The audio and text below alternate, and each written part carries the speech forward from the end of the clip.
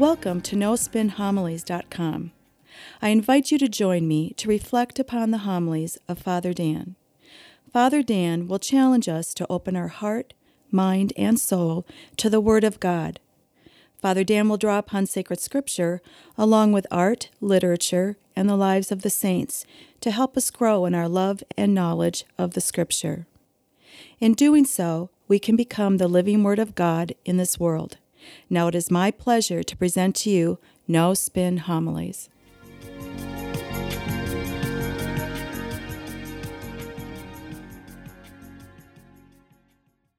In the Gospel for today, we probably have one of the most famous stories that people love, whether it's adults or kids. People all love the story of Zacchaeus. So do artists.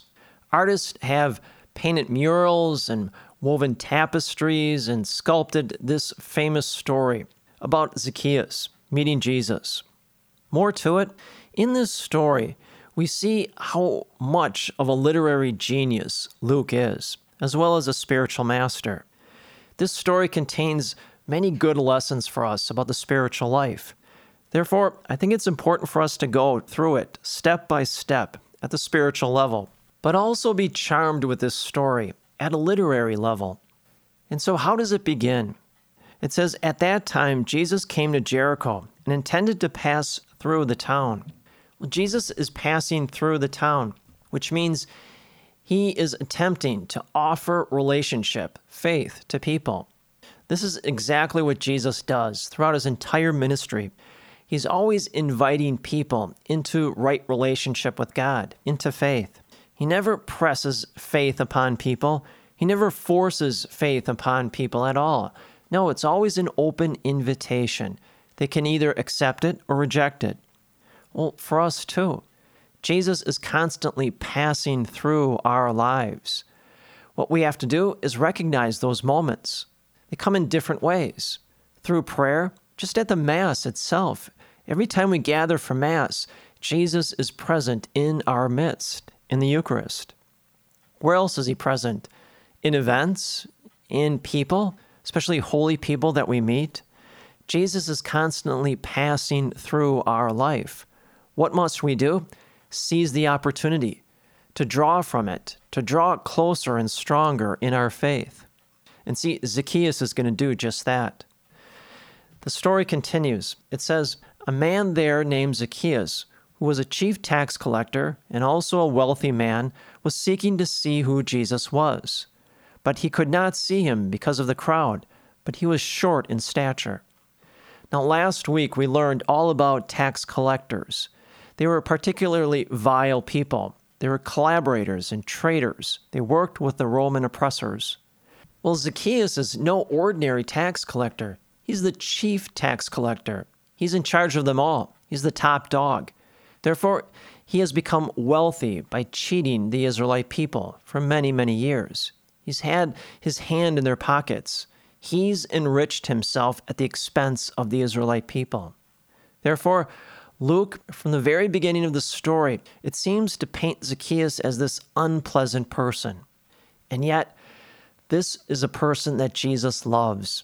How often Jesus seeks out sinners to bring them to salvation. That's why at the very beginning of Jesus' ministry, he tells the Pharisees, "I've not come for the righteous, but for the sinners. I've not come for the healthy, but for the sick." Notice also, too, it says, Zacchaeus was seeking to see who Jesus was. That's good. That's a great, powerful statement. Why? Because we are wired for God. Each and every one of us has an infinite longing for the divine in our life. How so? Well, go back to Genesis chapter 1, verse 27. God said, "Let us make man in our own image and likeness." Therefore, we have a great infinite and a great desire for God in our life. Whether we are saints or sinners, we have that deep desire for God in our life. Therefore, we must always be seeking Jesus. Zacchaeus, he probably heard stories about this charismatic preacher who throughout the countrysides has performed these great miracles. So it piques his curiosity. He must see this man. Now, I've just finished the biography of Frank Sinatra, And if you read Frank Sinatra's biography, it's very similar to Zacchaeus. Frank Sinatra, at the peak of his career, he had everything. He had fame, fortune, every pleasure in this world. He had influence, he had power, he had it all. And yet, if you read his biography, you see that he had a deep, abiding hunger for something else. All those things, fame, fortune, notoriety, influence, power, they just did not fill him. There was always something more that he wanted. What was it? Well, the deep desire for God in his life. Well, that's so true for Zacchaeus. Here's Zacchaeus. He has wealth. He has a very powerful and prominent position as chief tax collector. And yet, Jesus now awakens in him that infinite longing for the divine in his life. What does Zacchaeus do? He immediately seizes it, jumps on it. That's why he climbs a sycamore tree. Now remember, Zacchaeus is a wealthy man. He's probably dressed in very fine garments, probably has headwear, a hat on, probably has a lot of jewelry on, and yet nonetheless, he climbs this tree. Now, in our day and age, it would be like a man who is dressed in a fine Armani suit and has Rolex wristwatches on both wrists and has fine jewelry all over. And yet now he's climbing this dirty old tree. Well, we would find this as very strange and odd. More to it, Zacchaeus is the chief tax collector, which means we can only assume he's been doing this for many years. So he's probably middle-aged. Now imagine this picture in your mind. Here we have a well-dressed, middle-aged, very short man climbing a tree. Now, we can immediately see that this is a very comical scene. And yet it calls to mind what people will do, the lengths that they'll go in order to come closer to Jesus. I'll give you some examples. Remember the story of the paralytic man whose 4 friends cut a hole in the roof in order to lower the man down near Jesus? Or how about the woman who was suffering for years from hemorrhages that physicians couldn't cure? Here she is on all fours, crawling to Jesus. Despite the crowds and the embarrassment, she reaches out to touch his clothing to be healed. Well, what we have to understand is people will go to any length to get to Jesus.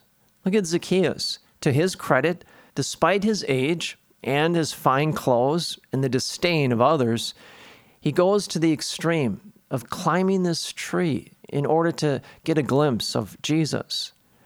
Well, for us in the spiritual life, we too must go. We must stop at no lengths to come to be in the presence of God. And sometimes it's not easy in the spiritual life. Sometimes we have to fight fatigue or a hard working schedule or overcommitment within the community. But nonetheless, we have to go to extreme measures sometimes in order to get to Jesus. Next in the story, it says, when he reached the place, Jesus looked up and said, "Zacchaeus, come down quickly, for today I must stay at your house." Notice first, he knows Zacchaeus, and he knows him by name. Zacchaeus never met Jesus before in all of his life, and yet Jesus, he looks up and he knows his name, and he calls out to him. How can this be? Well, go back to Jeremiah chapter 1, verse 5. God says to Jeremiah, "Before I formed you in the womb, I knew you. Before you were born, I dedicated you, prophet to all the nations." See, that's how intimately close God knows us. In fact, God knows us better than we know ourselves. And so immediately, Jesus knows Zacchaeus. Notice also what he says to him, "Come down quickly." He doesn't just say, "Please come down," or "Could you please make your way down? I want to talk to you." No, he says quickly. Well, there's a sense of urgency always in the spiritual life. When Jesus comes into our life, the decision is now. We have to seize the moment to draw closer to him. Give you some examples. Mary, after the angel Gabriel announces that she is to be the mother of God and she conceives Jesus, it says she went in haste to the hill country to go visit her cousin Elizabeth. Jesus, there's that story in which he's inviting disciples, and yet they give him excuse after excuse. Well, let me go bury my father. Let me go home and say goodbye. And what does Jesus say? Anyone who sets their hand to the plow and looks back is not worthy of the kingdom of heaven. See, there is a sense of urgency in the spiritual life. When God breaks into our life, we can't put it off. We can't tell God, well, why don't you come back next week when I'm less busy? We can't dawdle or second guess. We must immediately seize the opportunity to draw closer to God in our faith. That's why Jesus says to Zacchaeus, come down quickly. Great example of this is Billy Graham. Billy Graham, towards the end of preaching a crusade, he would always refer to the hour of decision. Towards the end of the crusade, he would call his audience to make a decision. He would tell them, now is the hour of decision. Now you must commit yourself to Christ. Make the decision right now. He didn't allow them to go home and make the decision after the crusade, or he didn't allow them to make the decision a week after the crusade. No, he pressured them and he said, now you must make the commitment. Either you commit yourself to Christ or you don't. See, he saw that sense of urgency in the spiritual life. Notice also, too, Jesus says, today I must stay at your home. Well, the home he's referring to is Zacchaeus' soul. Jesus tells Zacchaeus, I'm moving in. What we have to understand is when we invite Jesus into our home, our soul, he's coming to stay. He's not going to be a guest that visits from time to time, stays for a few days and then is gone for months, then come back for a few more days and is gone for many more months.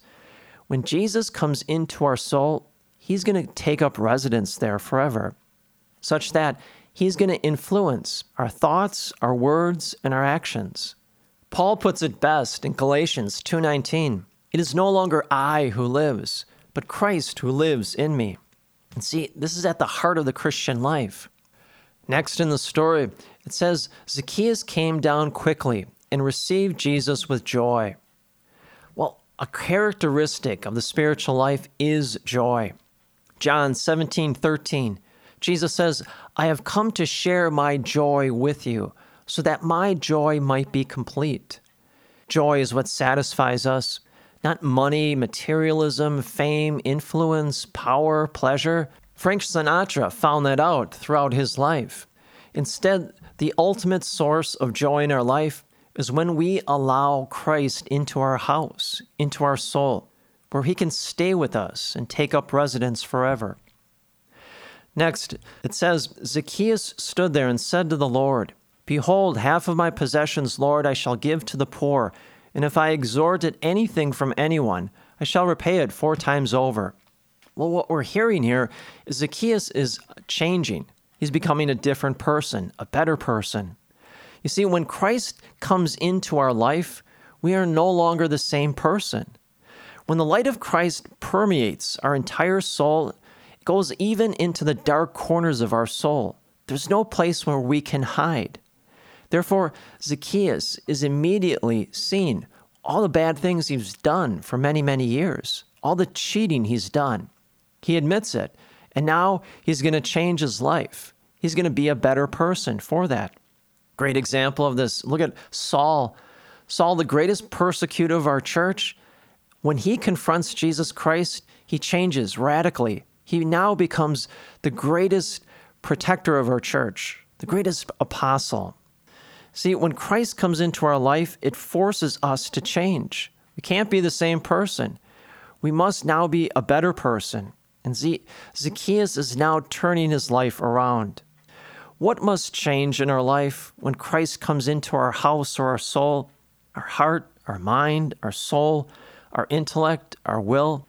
Those things will all change and change for the better. One last thing. Towards the end of the story, Jesus says, Today salvation has come to this house, for the Son of Man has come to seek, to save what was lost.